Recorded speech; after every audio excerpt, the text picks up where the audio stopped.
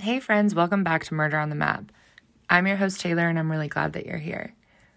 I am back this week with part 2 of The Watcher. I never do 2-part episodes, but this story is A, pretty long, and B, absolutely insane, so I think it was worth the cliffhanger. You might notice this episode is out on a Thursday. Today is actually the day that the Netflix show launches. I said it last episode, but the Ryan Murphy show on Netflix is premiering today. It's going to be really insane. It has a great cast. And as soon as I post this episode, I'm actually going to go start watching. If you have not listened to The Watcher Part 1, stop this episode, go back and listen, because otherwise you will be real fucking lost. Thank you so much for listening to the show. I see you guys tagging me on Instagram and sharing it with friends. I appreciate all of you. Again, please rate and review the podcast, and let's get into the story right after the break.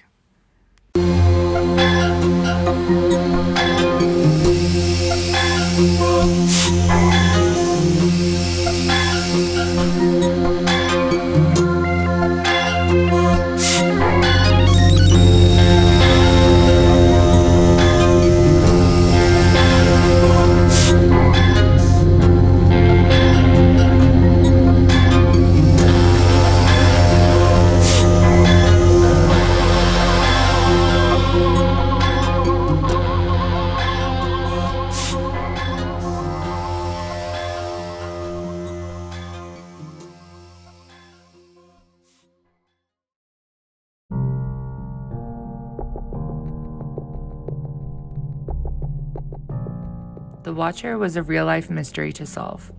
A commenter on NJ.com suggested ground-penetrating radar to find whatever the Watcher claimed was in the walls. A home inspector had already looked and told Derek that the only issue was the aging home's lack of insulation. A group of Redditors obsessed over Google Maps Street View, which showed a car parked in front of 657 Boulevard that one user thought had a man holding a camera in the driver's seat. Others just saw a pixelated glare. The range of proposed suspects included a jilted mistress, a spurned realtor, a local high schooler's creative writing project, and guerrilla marketing for a horror movie. Also, one Redditor insisted on multiple posts that I saw that it was, quote, mall goths having fun. Some people just thought the Broadduses were wimps for not moving in. One Redditor was quoted saying, "I would never let this sicko stop me from moving into a house. Never back down from a terrorist." In Westfield, people were on edge. Laurie Clancy, who teaches piano lessons in her house behind 657 Boulevard, told reporters that one of her students came for a lesson shortly after the news of the Watcher broke and started bawling. She was terrified to walk down the boulevard, Laurie said. At the first Westfield Town Council meeting after the letters became public, Mayor Andy Skibitsky assured the public that the Watcher hadn't been heard from in over a year, and that even though the police had not solved the case, their investigation had been, quote, exhaustive. This was news to all of 657's neighbors, most of whom had never even heard from the cops. They gave a combined statement in the newspaper saying, "We are confused as to how a thorough investigation can be conducted without talking to all the neighbors in proximity to the home." Under the glare of national attention, Baron Chambliss, a veteran detective in the Westfield Police Department, was asked to look at the case. Chambliss knew his colleagues had looked closely at Michael Langford. According to his brother, Sandy Langford, Michael had been diagnosed with schizophrenia as a young man. He sometimes spooked newcomers to the neighborhood when he did strange things like walk through their backyard or peek into the windows of homes that were being renovated. But those who knew him told reporters that the odd things he did were mostly just unusual neighborly kindnesses. John Schmidt, a neighbor who lives next door, said he goes out and gets the newspapers for me every morning. People who had known Michael for decades didn't think he was capable of writing the letters. As Chambliss looked into the case, he discovered something surprising. Investigators had eventually conducted a DNA analysis on one of the envelopes and determined that the DNA belonged to a woman. Chambliss decided to look more closely at Abby Langford, Michael's sister, who worked as a real estate agent. Was she upset about missing out on a commission right next door? She also worked at the local Lord & Taylor, and Chambliss coordinated with a security guard there to nab her plastic water bottle during a shift. But Chambliss said the DNA sample was not a match. Not long after, the prosecutor's office gave Derek and Maria some unexpected news. They wouldn't say why or how, but they had officially ruled out all of the Langfords as suspects. The Broadduses were stunned. They had recently told the prosecutors that they planned to file a civil charge against the Langfords and wondered if the prosecutors were lying to prevent the story from blowing up again. Sandy Langford told reporters, quote, "My family moved to the Boulevard in 1961, and we never caused a problem for anybody. This guy gets all these letters, and all of a sudden people are pointing fingers." Left without a suspect, the Broadduses reopened their personal investigation. They were still coy about sharing too much with their neighbors, who remained in the pool of suspects, but spent an afternoon walking down the block with a picture of the Watcher's handwritten envelope. They hoped that someone might recognize the writing from a Christmas card, but the only notable encounter came when an older man who lived behind 657 said his son joked that the Watcher sounded a little bit like him. A neighbor across the street, who was the CEO of Kroll, the security firm, and the Broadduses, hired the company to look for handwriting matches, but found nothing. They also hired Robert Leonard, a renowned forensic linguist, who didn't find any noteworthy overlap when he scoured local online forums for similarities to the Watcher's writing, although he did think that the author of the letters might watch Game of Thrones, because Jon Snow is known as one of the Watchers on the wall. At one point, Derek persuaded a friend in tech to connect him to a hacker willing to break into the Wi-Fi networks in the neighborhood to look for incriminating documents. Doing so turned out to be both illegal and more difficult than the movies made it seem, so they didn't go through with it. Chambliss and the Westfield police were back at square one. The cops asked Andrea Woods for a DNA sample and interviewed her 21-year-old son, who was surprised to find out that he suddenly seemed to be a suspect. A year after the fact, it was hard to find fresh leads, and the initial police canvass had been so porous that it missed a significant clue. Around the same time that the Broadduses had received their first letter, another family on the boulevard got a similar note from the Watcher. The parents of that family had lived in their house for years, and their kids were grown, so they threw away the letter without thinking about it. But after the news broke, one of their children posted about it on Facebook and then deleted the post.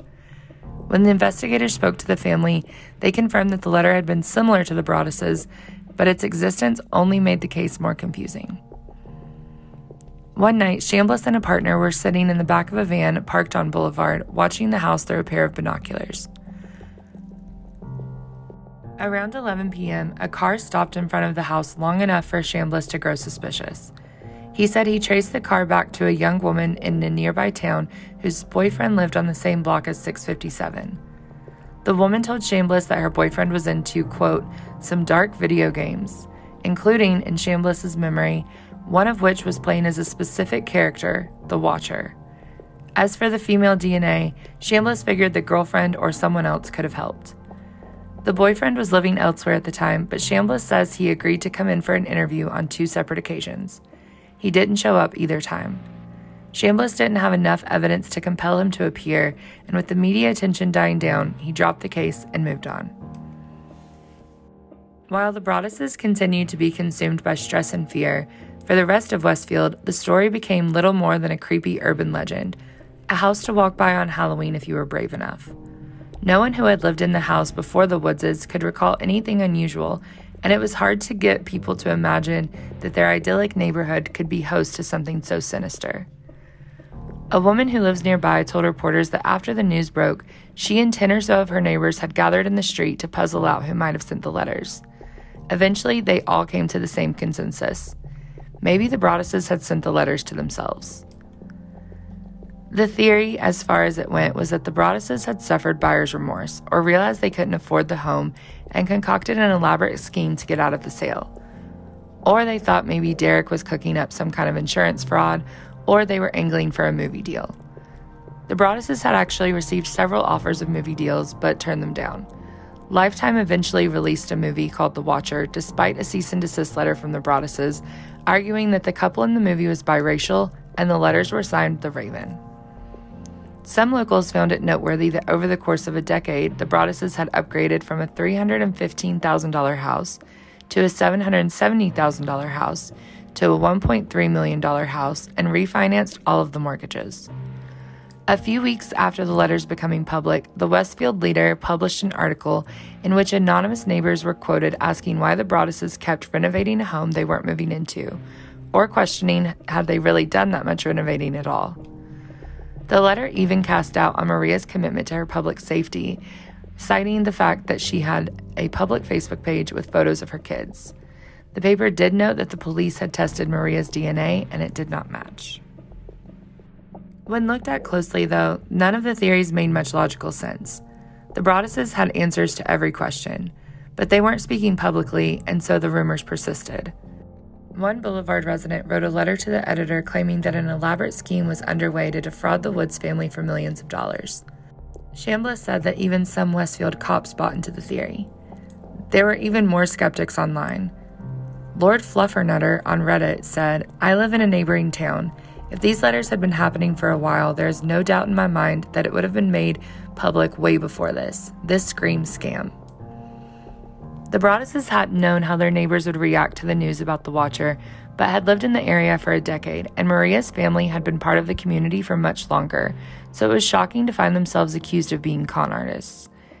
To Derek, it seemed that some in Westfield preferred the conspiracy theory to considering whether their town might be home to a menace. He said, "There's a natural tendency to say, I've lived here for 35 years and nothing's happened to me. What happened to my family is a front to their contention that they're safe, and that there's no such thing as mental illness in their community. People don't want to believe that this could happen in Westfield." While Maria looks back fondly on her childhood, she was born a few years after Westfield resident John List infamously murdered his wife, mother, and 3 children in their home. She remembers a period where she and other kids were warned to look out for a strange van driving around town. Many locals that reporters spoke to did seem more concerned that the national press might ruin Westfield's good reputation. Some were primarily worried about arson or vandalism, or whether the Broadduses would maintain the lawn. And in case you're wondering, they did. Mark LaGripio, the neighborhood's representative on the Westfield Town Council, told reporters that the primary concern he had from residents were that they were worried about their own property values and stigma of the neighborhood. The Broadduses were suddenly outcast not only from their home but also from their town. Derek wanted to leave Westfield, but Maria insisted on not uprooting the kids. 2 years after the Watcher's letters arrived, the Broadduses borrowed money from family members to buy a second home in Westfield, using an LLC to keep the location private. But staying in town was stressful. The first time Maria let her daughter go to the pool with friends, she stared at the tracker on her daughter's iPhone the whole time. One of their kids was in language arts class when a teacher led a debate about whether the family in the book they were reading should move to Westfield. The class thought they should, in part because of how safe it was. Afterwards, one of the kids told the Broadduses' child, "My parents told me that no matter what your family says, Westfield is safe." Meanwhile, the Broadduses still had to figure out what to do with 657 Boulevard. Their lawsuit was pending but seemed unlikely to succeed. Some states require sellers to disclose transient social conditions, like murders or possible haunting. In a 1991 case involving an allegedly ghost-filled house, a New York court ruled that, as a matter of law, the house is haunted. But New Jersey had no such regulation. Derek looked into renting the house to a Department of Veteran Affairs and a company that runs halfway homes. In the spring of 2016, they put 657 back on the market, hoping that it might garner more interest given how many people have said that they would ignore the letters and just move in. The Broadduses held a well-attended open house, after which Derek and Maria spent hours researching every person who signed in and comparing their handwriting to the Watchers. But each time a potential buyer expressed interest and met with the Broadduses' lawyer to read the letters, they backed out. Feeling as though they were out of options, the Broadduses' real estate lawyers proposed an idea: sell the house to a developer who could tear it down and split the property into 2 sellable homes. They thought they could get $1 million for the lot at least. Subdivisions like this had become common in Westfield, much to the chagrin of many locals, and 657 was one of the neighborhood's largest lots. Even so, dividing it would require the Westfield Planning Board to grant an exception. The 2 smaller lots would be 67.4 and 67.6 feet wide, just shy of the mandated 70 feet. When the proposal was publicly announced, Westfield's Facebook groups lit up. Some expressed sympathy for the Broadduses, while others pointed out that real estate is always a gamble. Another faction was convinced that this was the culmination of a long con. One user was quoted saying, "Out of this whole scam artist story, there ends up being nothing more disturbing than this move." Another guy who actually coached the Broaddus' son in football said they were over their head from day one. The application was jarring for neighbors who had learned about the Watcher from a lawsuit, and they had always found it strange that the Broaddus' didn't share more information, not seeming to understand that they were following orders from the police and trying to protect their kids. A typical Facebook conversation went something like this one. User 1. Sounds like the whole Watcher thing was a ploy. User 2. The owners are good people. It's not a ploy. User 1. Okay, I know nothing about them. When the planning board met to decide the application in January 2017, it had already devoted a 3-hour block to hearing the issue. More than 100 residents showed up. One of them, who lived across the street and had a daughter in the same grade as one of the Broaddus kids, had actually retained a lawyer to fight the proposal. Here was a new suspect. Who but the Watcher would go so far to hire as an attorney to preserve the house? After a quick discussion about a Wells Fargo branch that wanted to use brighter light bulbs than the town allowed, the room grew as tense as a suburban planning board meeting gets. James Forrest, the Broaddus' attorney, explained that the 3-foot exemption was as narrow as the easel he was using to display a map of the neighborhood. A map showed several lots on the block that were also too small.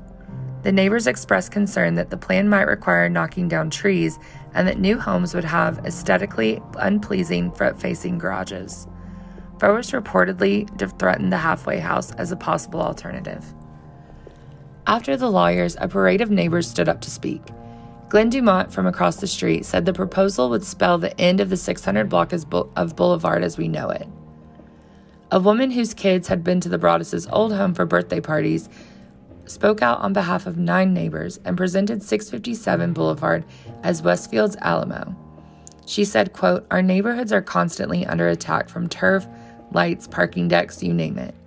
If we can't make a stand on Boulevard, where can we?" At one point, Abby Langford stood up to say that she had spent almost 60 years looking at a magnificent, beautiful house and didn't want to be looking out at a driveway. The hearing lasted for 4 hours, during which there was little discussion of the reason the Broaddus' had been driven to tear down their dream home in the first place. Tom Higgins, who lived across the street, said, "Had anyone thought about whether or not this lunatic who did this has been apprehended?" Even so, Higgins pointed out that there was no guarantee the Watcher wouldn't send letters to the 2 new houses and argued that the aesthetics should rule the day. While some neighbors expressed compassion to the Broaddus', their focus remained on what they stood to gain financially and what themselves might lose. At 11:30 p.m., the board unanimously rejected the proposal. A New Jersey judge later denied the Broaddus' appeal of the decision. Derek and Maria were distraught. Even if the plan had gone through, it only would have to put a Band-Aid on their financial bleeding. On top of the mortgage and the renovations, they had paid around $100,000 in Westfield property taxes. The town denied their request for relief and spent at least that amount investigating the Watcher and exploring other ways to deal with the home, not to mention cleaning the gutters. The Broaddus' recognized that 657 Boulevard was a beautiful house on a beautiful street that was worth maintaining and were surprised their neighbors didn't see the uniqueness of the situation. Maria told reporters, "This is my town. I grew up here, I came back, and I chose to raise my kids here. You know what we've been through. You had the ability, after 2.5 years into a nightmare, to make it a little better, and you have decided that this house is more important than we are. That's really how it feels." On top of everything that they were dealing with, Maria's dad had also recently died unexpectedly. Father Michael Saporto, the priest who had blessed the house, went into one of the planning board meetings and told reporters that he was taken aback by how many people had come up to him and said they thought the whole thing was a hoax. He told reporters that the human element of the story was kind of lost on the neighbors. The Watcher had expressed a desire to protect the boulevard from change, but instead, the Watcher had torn it apart. Not long after the board's planning decision, the Broaddus' got some good news. A family with grown children and 2 big dogs had agreed to rent 657 Boulevard.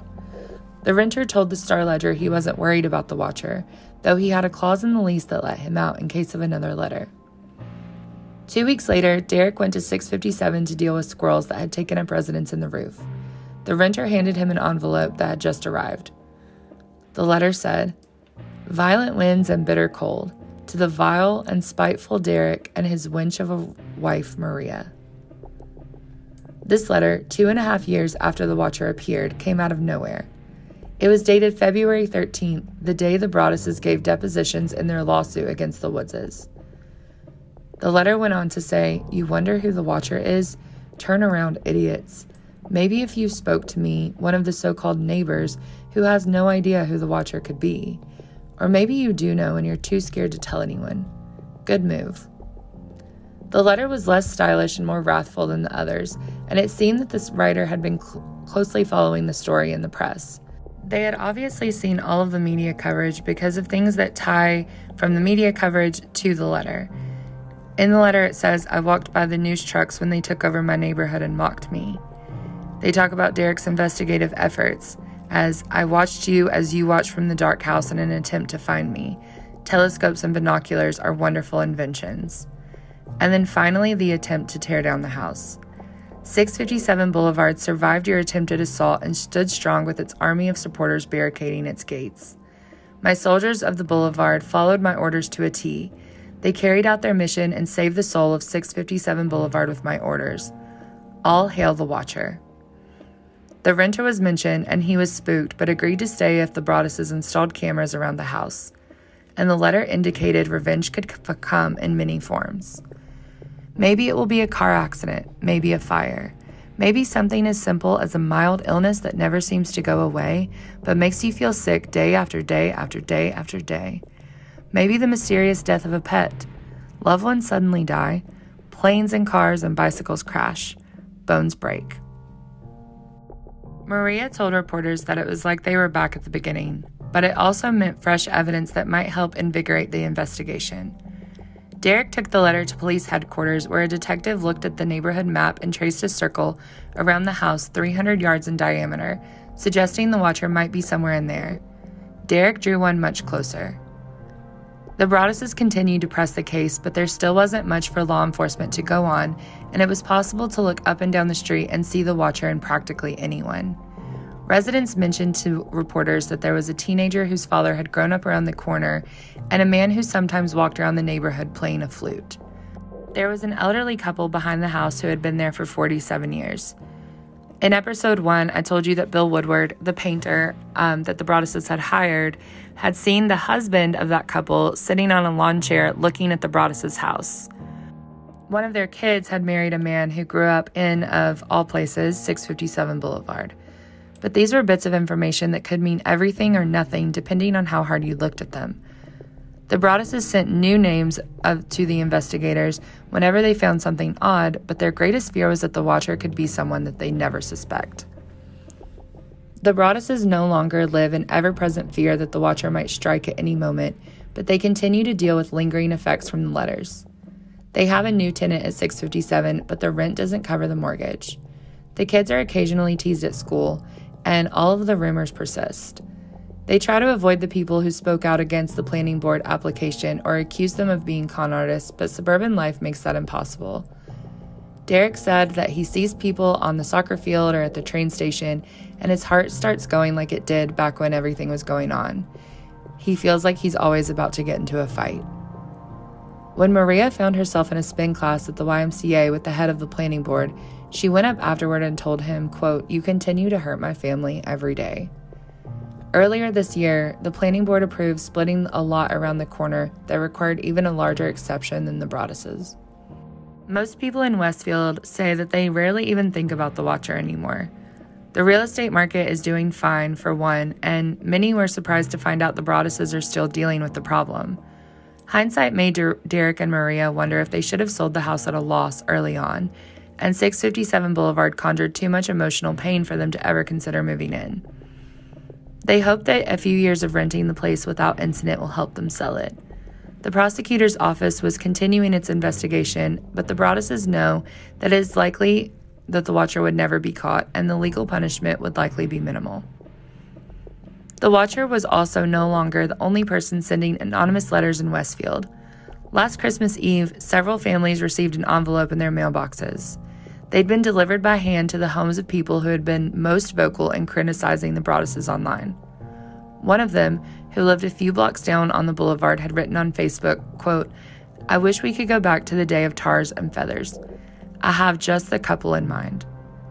Another family who got the letter told reporters that it was weirdly poetic as the Watchers had been, and that it accused the families of speculating inaccurately about the Broadduses. It included several stories about recent acts of domestic terrorism in which signs of brewing mental illness had gone unnoticed. The typed letters were signed Friends of the Broaddus Family. The letter writer had clearly been infected not only with the Watchers' penchant for anonymous notes, but also a simmering resentment, one that had snaked its way through Westfield, making enemies of neighbors. The people who received the letters didn't know who sent them, but the tone had a familiar ring. When a reporter asked Derek Broaddus whether he had written them, he paused for a moment and then admitted that he had. He wasn't proud of it, and he hadn't even told Maria, but he said they were the only anonymous letters he'd ever written. He had felt driven to his wits' end, fed up with watching silently as people threw accusations at his family based on practically nothing. One of the people who had received the letters told reporters they had never met the Broadduses and had no interest in doing so. The Watcher had been obsessed with 657 Boulevard, and Derek, in turn, had become obsessed with the Watcher and everything the letters had set in motion. He told reporters, "It's like cancer. We think about it every day." I read an article from a reporter who said he was sitting at the Westfield train station with Derek, and Derek handed the reporter the phone so he could read the fourth letter. The final letter says, "You are despised by the house, and the Watcher won." As of today, October 13th, 2022, the day the Netflix show is premiering, there is absolutely no evidence of anyone who is the Watcher, and the case remains unsolved. Thanks so much for listening to another episode of Murder on the Map. I hope that you guys will all share your theories with me. You can DM me on Instagram at TaylorBTalks or email me at murderonthemap@gmail.com. And then also, let me know what you think about the show. Like I said at the beginning of the episode, I'm about to go watch it literally right after I post this episode. So let me know what you guys think. Let me know if you have any stories or anything you want me to tell. I am going the next few weeks, probably going to stick with some haunted stories, some spooky stories, since we are almost at my peak season of Halloween. So yeah, I will talk to you guys soon. Thanks so much for listening, and I'll see you next week with an all-new episode. Stay safe, friends.